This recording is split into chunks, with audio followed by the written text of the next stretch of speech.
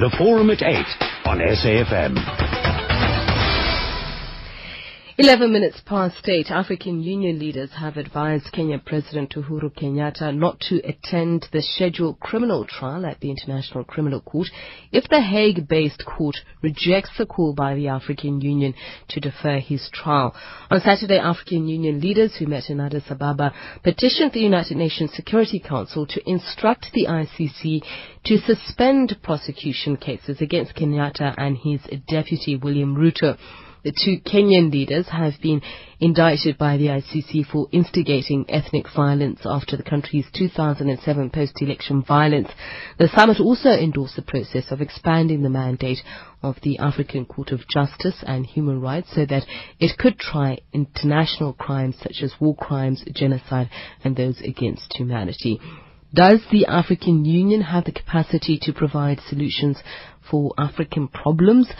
This is a question we ask on the forum this morning. A very good morning and welcome. Joining me in the studio is Dr. Kofi Kwaku. He's a senior lecturer, Graduate School of Public and Development Management at Wits University, as well as Dr. Dan Kuali. He's a senior researcher at the Center for Conflict Resolution. He's in our Seat Point studio. And on the line with us is Professor Shadrack Gutu, Constitutional and International Law expert. Gentlemen, a very good morning to you all, and thank you very much for joining us.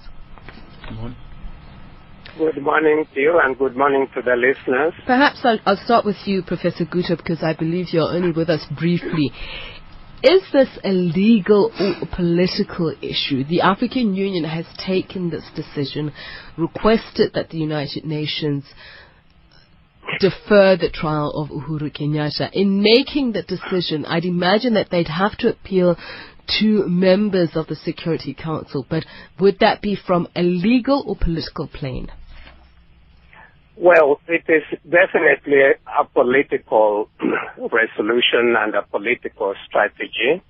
Of course, it tries to use the law. The relationship between law and politics is quite close in such matters, and what they're really trying to do is to ask the UN Security Council in this regard, not just the UN, to invoke Chapter 7, which is Articles 39 to 51 of the UN Charter, which deals really with issues of where there is a threat to peace, where there has been a breach of peace, or where there is aggression.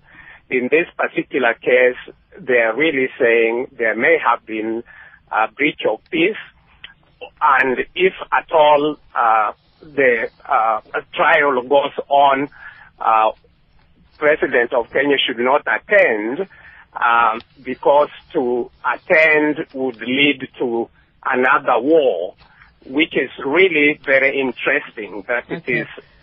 Yeah. We'll talk about those political aspects in just a moment, but I want to look at two things that the African Union has raised this thing before. First of all, the issue of what it sees as the abuse of the processes of the ICC.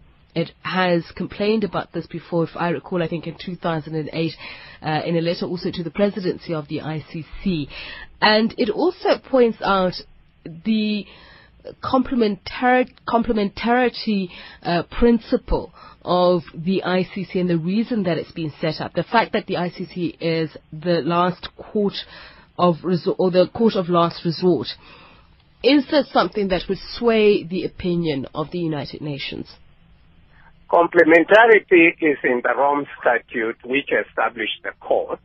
In other words, the court is complementary to national jurisdiction. If a country is willing and able to try a crime which falls within the Rome Statute, then the national would have priority. Kenya did not want to do so, and that is why the matter went there. And now Kenya is trying to pretend that it wants it, but its parliament already passed a resolution saying they will not, they don't want any trial of the matter. So Kenya is unwilling, and therefore the principle of complementarity and bringing it back to Kenya will not hold factually. But is there evidence, as the African Union argues, of abuse of the ICC, especially with regards to how it has pursued, as it's seen to be doing, African leaders? There are those who even argue that though some countries have taken part willingly, there's been a lot of pressure put on them. Uganda, the Democratic Republic of Congo used as examples, for instance. The cases which you cite, first of all, it was Uganda that referred the matter to the ICC. Uganda then subsequently established a local court, a special court dealing with international crimes. DRC sent the cases there. Ivory Coast sent the cases there. So the bulk of the cases from Africa which are there were sent by the African governments themselves or states. They were not ones that were initiated by the prosecutor. The only one which was referred by the UN Security Council was the Sudan case, but otherwise most of the cases from Africa have been referred there by the Africans, the leaders themselves. All right. So, well, then let me come back to my other guest then, Dr. Kwaku. We've spoken about the legal aspects of this, but there seems to be an impression that the African Union has sort of come late to the party, that they've woken up to the prospect of Kenya's president coming before the Hague-based court. But as far back as 2008, as I mentioned, they sort of raised the same concerns with regards to the indictment against Hassan Omar al-Bashir of Sudan. Yes, they have. But most important, I want to give an answer to your question. And you've asked, is the AU capable of providing solutions to African problems? The bitter answer is no. And clearly this no is not as sweet as many people would want to hear. And the reasons are all over the places. If the AU were capable of doing this, we wouldn't first answer that question.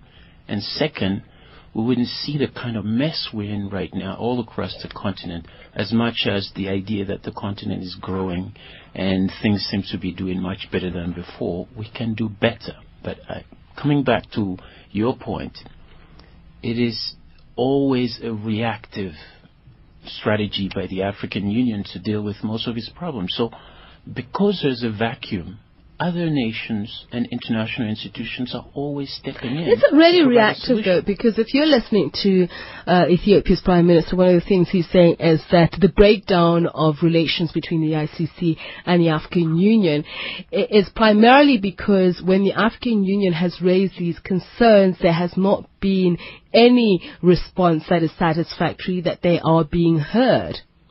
Well, that's what the African Union is saying. When you make these points strongly enough, people will pay attention to it.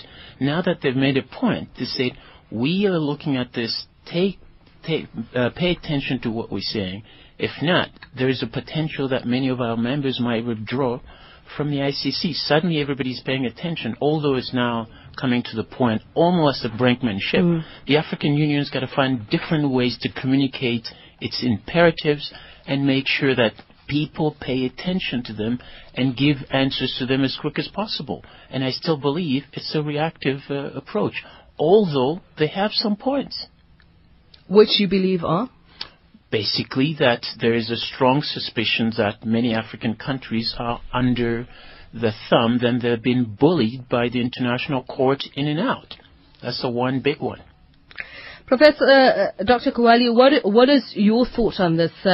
121 countries are now state parties of the Rome Statute. Out of these, 33 are African countries, which represents the largest bloc in terms of the continent, and yet all of the cases originate here in Africa.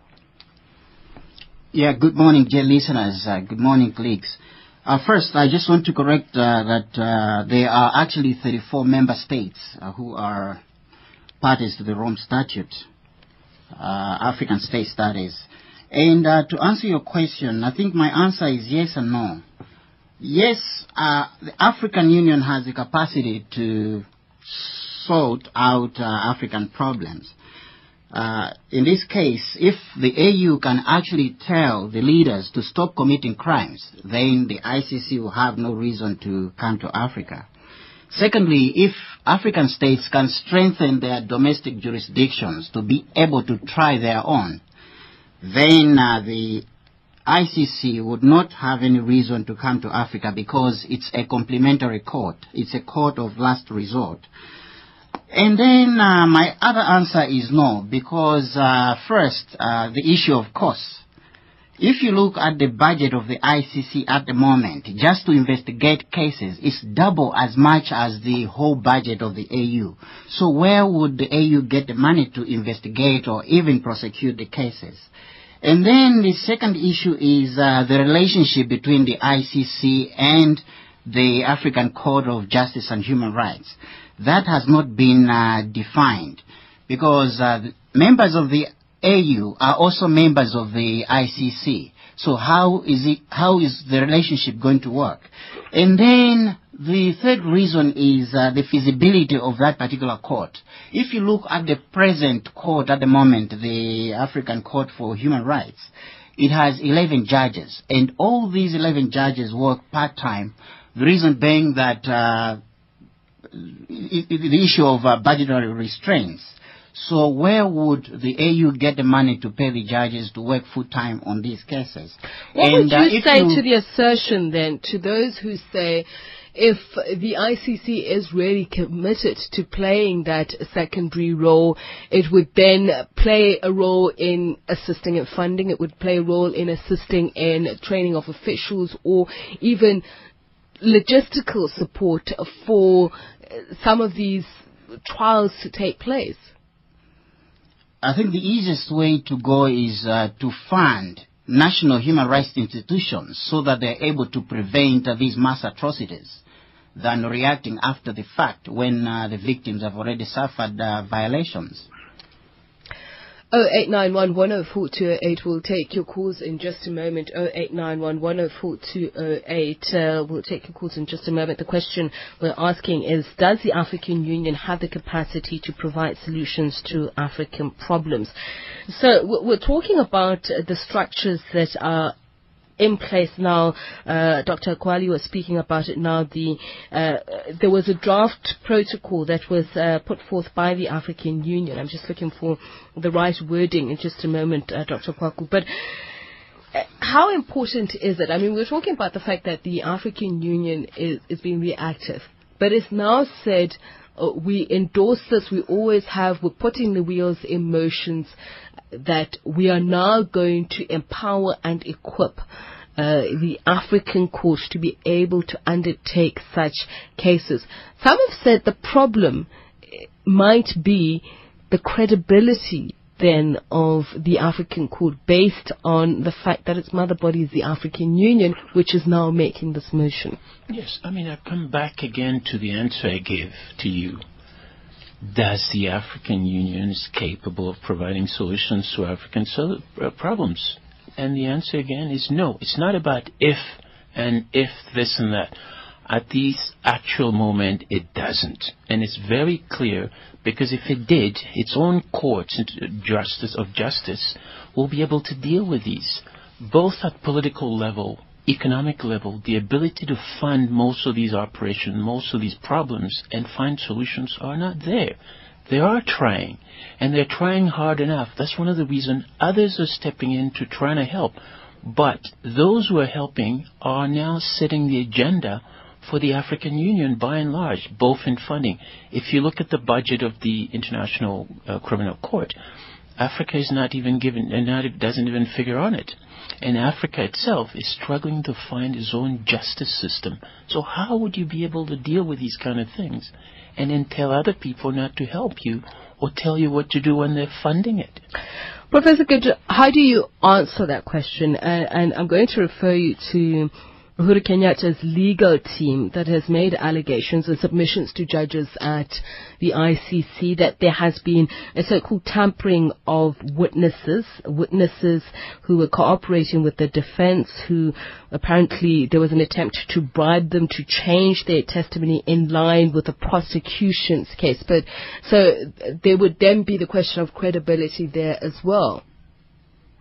Well, that allegation comes after the ICC or the prosecutor really accused those who have been charged in Kenya, Uhuru Kenyatta, Ruto, and the rest, and the other, of actually bribing some of the witnesses, intimidating the witnesses or their families, and so on. So this is just a counter-offensive on the part of Kenya.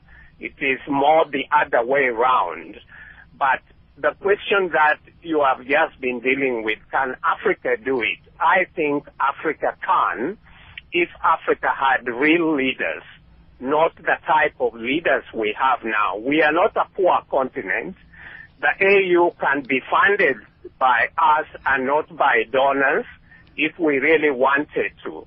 There are a lot of expenses where even if you said 1% of the national budget would go to strengthen the AU will be self-sufficient.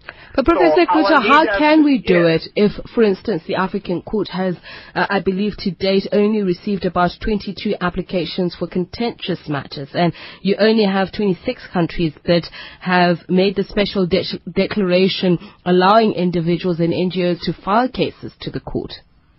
That is the African Court of Human and People's Rights. There is an effort, and I've been participating in that, where there is a move to merge the African Court of Human and People's Rights with the African Court of Justice, which has not seen the light of day.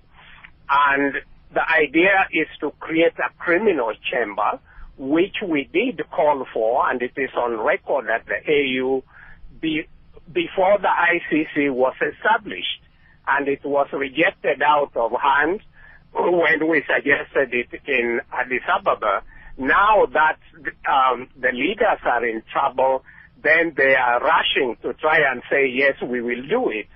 So I think that the leaders are playing games with the citizens of Africa. The citizens of Africa really have to point out to the leaders that Article 4 of the Constitutive Act of the African Union establishing the AU says that there is no national sovereignty where war crimes, crimes against humanity or genocide Professor Guto, committed. That's a very important point, which I think we will tackle in just a moment. I've got two callers on the line, though. Luther in Midrand says U.S. should stop interfering in Africa. Luther, good morning. Professor, thanks so much. Yeah, the point I want to make is that, firstly, yes, the answer is Africa can sort its own problems. The problem of not sorting our own problems is that every time we try to do that, the very same superpower, US and France, interferes into our affairs, stop us from doing our own thing, and things fall apart, and they say, now you see, these people can't sort themselves out. Libya is a classical example, DRC is a classical example, and many other African states. I'm just very disappointed that the AU, instead of taking a stand and withdraw from the ICC, they still go and request the ICC not to do this and do that.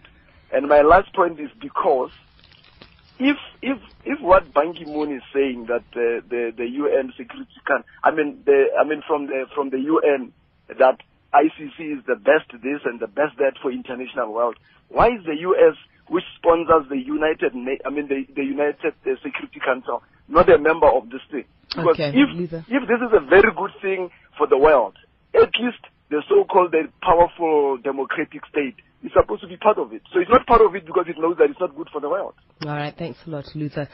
So just a final word from you, Professor Guto. Emmanuel, I believe we'll chat to you in just a moment. We've got news headlines now in a minute, though. Apologies for that. So a final word from you, Professor Guto, on this issue. I think that it is a fallacy to say that the AU can withdraw. The AU is not a state, and therefore each member that has ratified the treaty will have to follow the procedures within the treaty which they signed. In other words, send a letter to the Secretary General of the UN indicating that they want to withdraw from the ICC. It is only after a year of such submission that they can withdraw. And even when they withdraw, the obligations which had accrued while they were members will continue, which means, therefore, that any withdrawal will not affect the cases that we are talking about now. That should be made quite clear.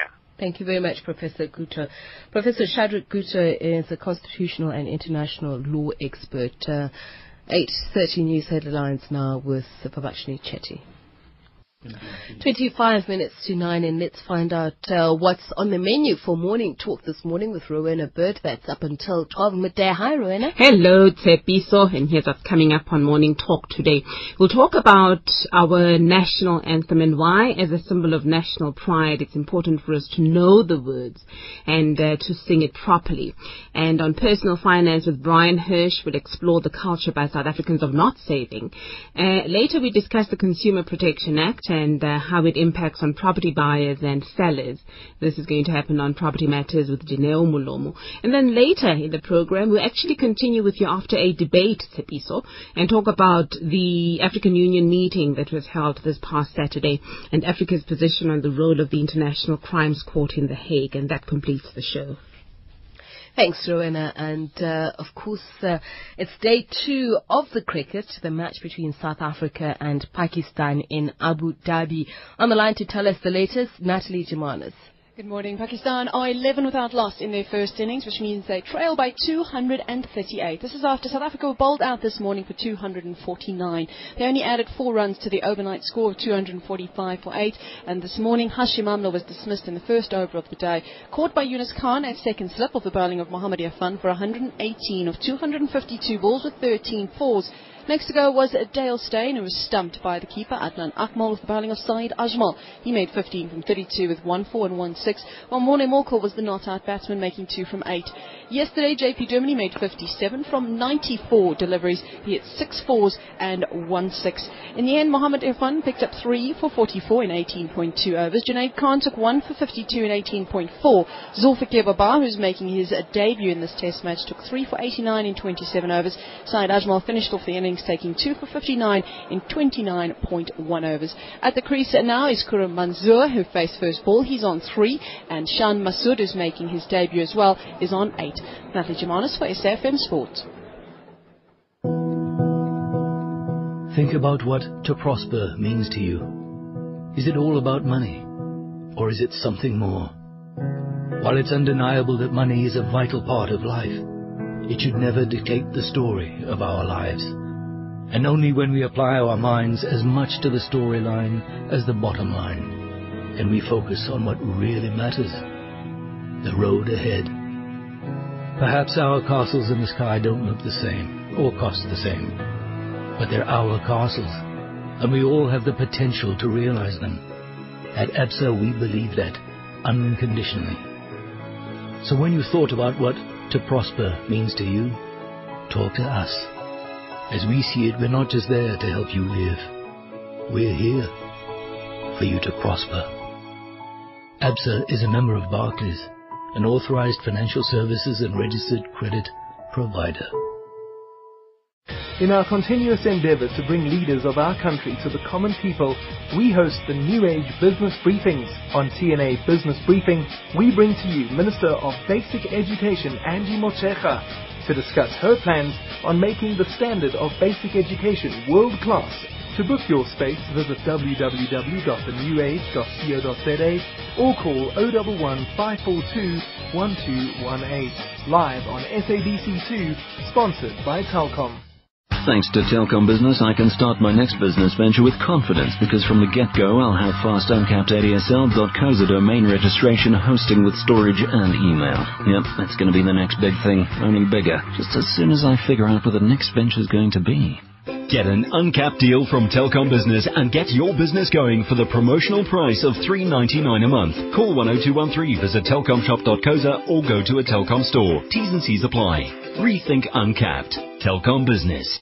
The Forum at 8 on SAfm.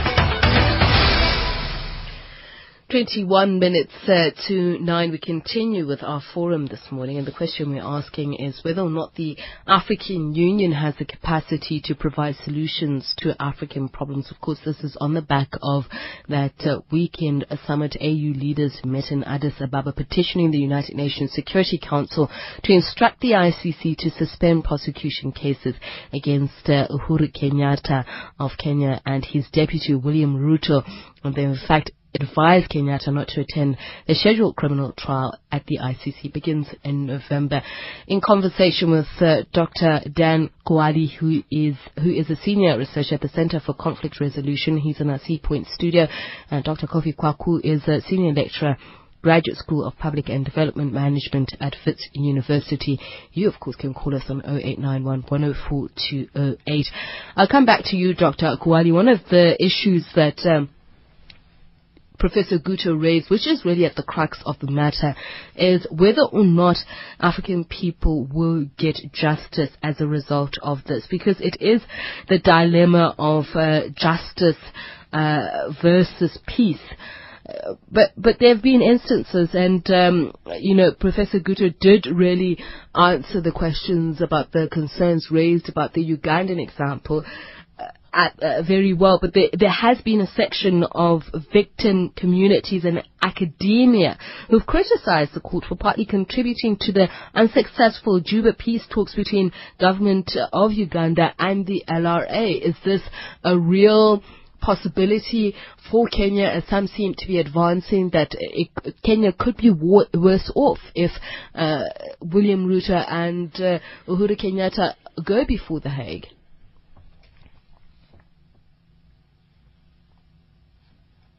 Dr. Kowali, are you still with us? Yes, I am. Can you hear me? Yes, now we can hear you, sir. Oh, all right, okay. I think, in my view, it's not correct to say that there is a dilemma between peace and justice, because the two are complementary. You cannot have justice without peace. You cannot have peace without justice. So the two are mutually reinforcing.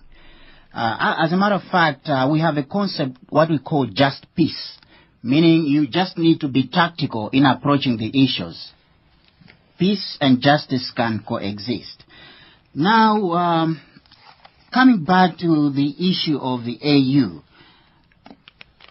I think we need to look at the resolution that was passed by the AU. There are basically two or three things in my view. First is that the AU is arguing that no African sitting head of state should be obligated to stand trial during his or her tenure of office at the ICC.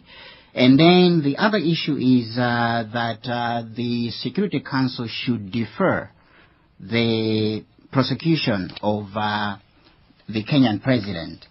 Now, they also put a condition that if the ICC does not heed the request of the AU, then African leaders will actually convince, or they will rally behind Uhuru not to cooperate with the court. Personally, I think the idea of not cooperating with the ICC is not a good one, because what will happen next is that the prosecutor of the ICC can actually go to the pretrial chamber and ask for a warrant of arrest. So in that way, they will actually put Uhuru Kenyatta in a corner. So it's not a good idea. Now, in my view, I think the main effort should be how to convince the Security Council to defer the case of Kenyatta in the ICC. Well, Dr. Kwaku, how do you do that without seeming as if you are contradicting your own rules? I mean, the African Union itself says that the rules of customary international law on personal immunities on current heads of state do not bar the exercise of jurisdiction of the ICC. Well, that's a contradiction they're facing. And I think this kind of paradox is seen all over the place. And the AU's brinkmanship at this, I think it's creating some kind of brinkmanship because of that kind of contradiction. It's misplaced. Clearly, if you have at the heart of the matter established that there is a crime, it shouldn't matter if you're head of state or not. In fact, these articles are already telling it. And barring criminal head of states and serving, government leaders not to be prosecuted, I think to me it's misplaced. President Jacob Zuma is saying that we're not saying that heads of state, after they give up their positions, should not face criminal charges. But then that's really fun. Everybody would want to be head of state so that when they're there and they're stuck into that mode for 5, 10 years or how long they're going to be, they're not going to be prosecuted while they're criminals. I think there is a problem there, and we need to take a look at it. And I come back again. I mean, this debate about providing solution, the AU providing solution, goes back to the heart of the matter. The connection, the link between crime, prosecution, and then impunity. Which one is the African Union on? Is it supporting crime? Is it providing support for criminals to be president in Africa or head of state? And then when they're there, they're in a cushy place? I mean, is it doing justice to Africa? But you raised a very important question earlier on, and it has been raised, and I mean, I don't want to belabor it, but the fact that you have countries that are just merely observers of the Rome Statute, you have the United Nations that outright does not subscribe to it. What does it say about the relevance of the court? What does it say about the work of the court? Of course, that's good, but it's a counterintuitive argument.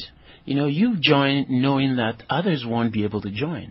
So you have now to really benchmark yourself according to the rule of associations that you signed up to. In fact, the devil is the detail in this case, and Africans are now wrestling with their own devil to be able to find justice and how to deal with that. And they need to look for their soul, and if they're going to have to do justice to themselves and to their citizens, they really need to relook at the way they join those institutions that are supposed to be finding solutions for Africa. And I think they're not happy at this stage. Well, let's speak to Emmanuel in Johannesburg. Emmanuel, you called earlier on. Apologies that we had to take your call only now. But you are on the line. You want to talk about the solutions themselves. Yeah, thank you, Statisto. I just was going to say two things. One is, I think the ICC is becoming increasingly illegitimate also in the eyes of many, African countries, African people. So increasingly, if it is kind of using a different kind of standard for different countries, that would make the ICC itself illegitimate in the eyes of many people, which makes the whole exercise really futile. Increasingly in the future will be futile. But on the other hand, we know also that people who have been victims of crime within African countries, citizens, like what Professor Guto was saying, have this concern that they want the justice. So we are in this kind of thing. These 2 points are very important. What I want to emphasize then is maybe, we have to think creatively. How can this moment be seized? And then we can think of really reactivating within the AU.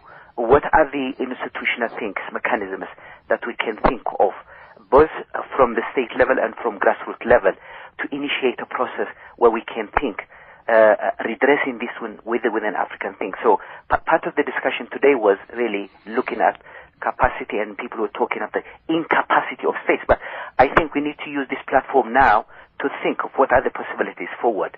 All right. Thank you. Thanks, Emmanuel. Dr. Leandre on the line in Johannesburg. You say, yes, we can. Hi, Professor. Good morning, Dr. Leandre. If I could ask you to please turn your radio off. Thank you, sir. Okay.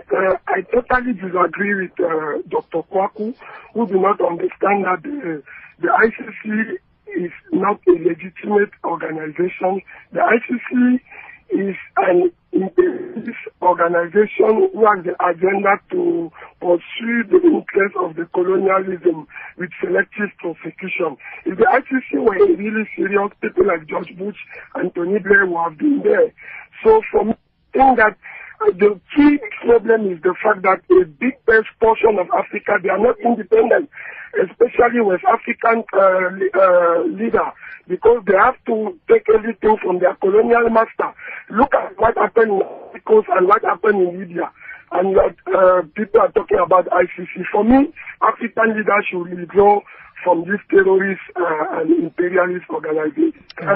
African Union should withdraw from this terrorist and imperialist organization. And the last thing that I would like to say is that it has always been my pleasure in listening to Professor Guto. Thanks. Thanks, Dr. Leandre. Bruce in Randburg, good morning. You say the African Union can't. It doesn't have the capacity. Yes, well, morning, guys. Look, Africa's made and AU's made sensitive advances, but I don't believe it can objectively implement international criminal courts. The reasons have been touched on by your guests. The two main ones for me is the funding, but the second very important reason is, there's African countries within the AU that don't even adhere to the manifesto of the African Union. You look at human rights. There's a rise of homophobia in certain African countries, and we've still got countries in Africa that don't have free and fair elections. Equatorial Guinea's never had a free and fair election. We had the recent debacle in Zimbabwe. So how can you expect the African Union to implement objectively criminal courts when some of its own structures are still dysfunctional? Thank you. Thanks, Bruce. We'll take more of your SMSs. In fact, let me read some of them now, and we'll return to your calls and my panelists in just a moment. Tulani Sibande writes on SMS, the AU is an impartial body who is able to declare an election free and fair and credible prior to election taking place. I'm not sure if it's a question or comment, Tulani. Madla in Johannesburg says African Union is simply useless. Show me any tangible action ever taken by the African Union against a corrupt leader. What has ever happened to the corrupt Mugabe instead of the AU hero ship Mugabe? Okay. Jim Maluleka says, in Africa it's common practice to prosecute the victims. Spiel in KZN says, African leaders deserve to be ignored. The ICC must prosecute them one by one until they start to respect their people. Kenyatta must be dragged to The Hague. And on Twitter, Spiel7M says, the Pan-African Parliament peer review mechanism and AU security have all failed. Instead, more than 12 leaders came through coups. So we'll return in just a moment. Boss! We've been taken to the cleaners. One of our customers has gone belly up and they owe us millions. What are we going to do? Stop squawking, kid. I'll send up the signal. What's that in the sky? That's Credit Guarantee swooping into our rescue. We can carry on trading. Our cash flow and bottom line is in very safe hands. We're insured against our customers not paying, going into business rescue or liquidation. Pah. You've got a hero in Credit Guarantee. Visit creditguarantee.co.za for more info. Why risk it without us? Credit Guarantee is an authorized financial services provider. The Forum at 8 on SAfm. Well, we'll continue with our discussion. You can give us a call on 0891 104 208, 0891 104 208. We're asking, do you believe the African Union has the capacity to provide solutions for African problems, or does the African Union have the capacity to provide solutions to African problems? And you can have your say on this. Well, let's come back to you then, Dr. Kwaku. It's obviously imperative that lines of communication are open between the African Union and the ICC and the United Nations in turn, if there's going to be any progress at all, and if the instruments that the African Union has put in place now to take over, so to speak, are to have any hope at all in succeeding.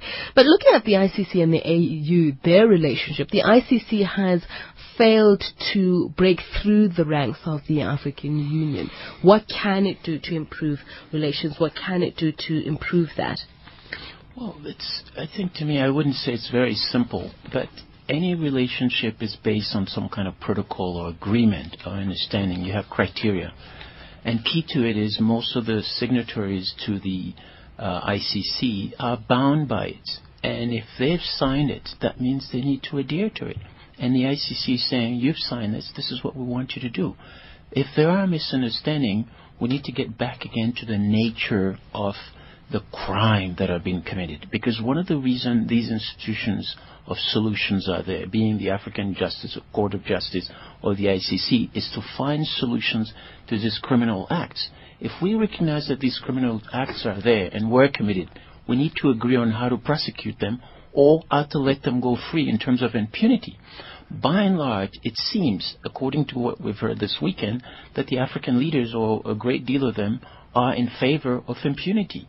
So if you are head of state or serving head of government and that you've committed crime, you could be there. But to raise an objection, is that tantamount to being in favor of impunity? But we need to look at the quality of the objection. a call for judgment. We need sound judgment from our African leaders. Raising an objective is not just enough. African Union says we still respect yes. the right to prosecute leaders guilty of human rights violations, etc. We're not against that. We're committed to the ICC. When have they done We're raising an objection. We haven't seen that. And so citizens are very worried. We understand the nature, the fraught nature of the international criminal laws and international courts.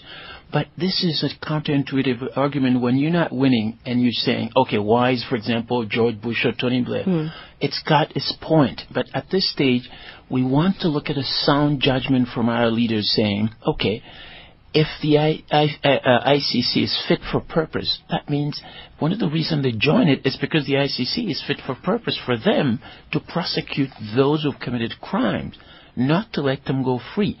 And I think the relationship between the ICC and the AU are on that basis of the criminals we need to prosecute. Well, let's talk about doing that, Dr. Kowali, because I'm looking at the draft protocol on the statute of the African Court of Justice and Human Rights.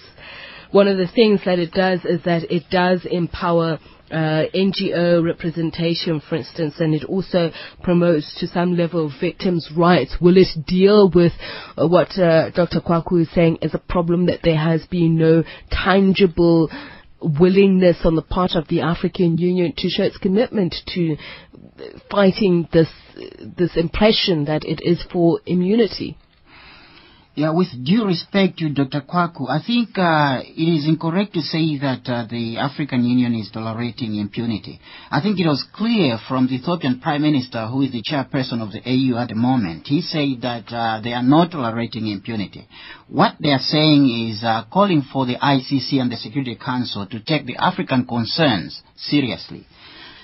Now, I think the main point here is that we need to move from selective justice to universal justice. And this is a strong message that the AU is sending to the ICC. And ICC has to take that seriously. You also mentioned a valid point about opening the lines of communication between the ICC and the AU. I think that is the main problem. The ICC had requested the AU to establish a liaison office in Addis Ababa, but that request was turned down by the AU because the AU's request to defer the Omar Bashir indictment was ignored by the Security Council. So I think the first move really is to allow the ICC to establish the liaison office in Addis Ababa in order to open the lines of communication and also demystify this mystery of the ICC being focusing on Africa only. Dr. Kwaku, I think would like to... Yeah, I mean, let me come back to this one thing that's really important. That relationship can be there, but let's get back to the heart of it. In fact, the status of the ICC said the ICC is intended as a court of last resort, investigating and prosecuting only when national courts have failed. So I want to know, what has those national courts done? And if they have done something, that means they failed. That's one of the reasons. Self-referral. That's why the ICC has been able to go ahead with some of the cases that it's looking at. Yeah, so that means they trust the ICC to deliberate and then make sure those criminals will be prosecuted. Do they trust it or do they lack the capacity? Well, which is the question we really one are of the asking. reasons they've got those people there and they let them go is exactly because they trust the ICC could do that. If you'll allow me to take Maima's call in Johannesburg. Hi, Maima. The comment that I wanted to make, and I want to ask the question, is when we say that the ICC has only solely focused on African leaders, one of the things is, have any of the people been sent to ICC, has it not been justified? So besides the fact that they've all been from Africa, are any of them at the ICC under, false claims? That's my first question. The second question, instead of focusing on the ICC, we have 500 African migrants who are dying on their way to Lampedusa. The African Union is not taking care of the interests of African people. All right. Thanks, Maima. Thank you. Just to quickly wrap up, I'll come back to you, Dr. Kowali. The head of Assembly of State Parties saying while it takes note of the AU concerns, it rather wants the bloc to focus on discussing issues that could be brought before all ICC member states when they gather for their annual meeting in The Hague in November 20. Do you think that there are issues that they could all be united around, and in particular this one that we're discussing? Yes. First is to refine this proposition they're making that a sitting head of state should not be prosecuted. And that calls for amendment of Article 27 of the Rome Statute, which provides for immunity, which does not provide for immunity for a sitting head of state or official capacity. Okay, Dr. Now, Mwali, I'm afraid. let me just talk about two issues. First is, in an ideal situation, I would prefer that the AU should be able to sort out problems in Africa. Firstly, because the victims are Africans, and the evidence is also in Africa. Because it is very expensive to fly witnesses to The Hague. You can only fly a few, and that affects the quality of the evidence that is weighed by the court. All right. And a final word from you, Dr. Kwaku. Yes, I think this conversation around solutions is around 3 points. The first one is the AU should provide a solution to itself. Its relationship between itself and the ICC, which means at this stage it's not healthy and won't be healthy until it takes care of its own business. The second point is that there's no just justice without political will and political funding. The African elite has to do justice to themselves and then help their citizens. The third one is to relook at finding a solution now about the future of the relationship between the AU and the ICC. Thank you very much, Dr. Kofi Kwaku, Senior Lecturer, Graduate School of Public and Development Management at Wits University. Thanks as well to Dr. Dan Kuali, who's a Senior Researcher at the Center for Conflict Resolution. Rowena Bird, as she mentioned, she'll be taking up the subject. Perhaps I should throw forward to you, Rowena, and say perhaps we should talk about the role of parliaments in Africa. If the AU wants to withdraw from the ICC, it has to go to Parliament to seek permission to do that. So what would be the role of parliamentarians in this? That is obviously the citizens of Africa.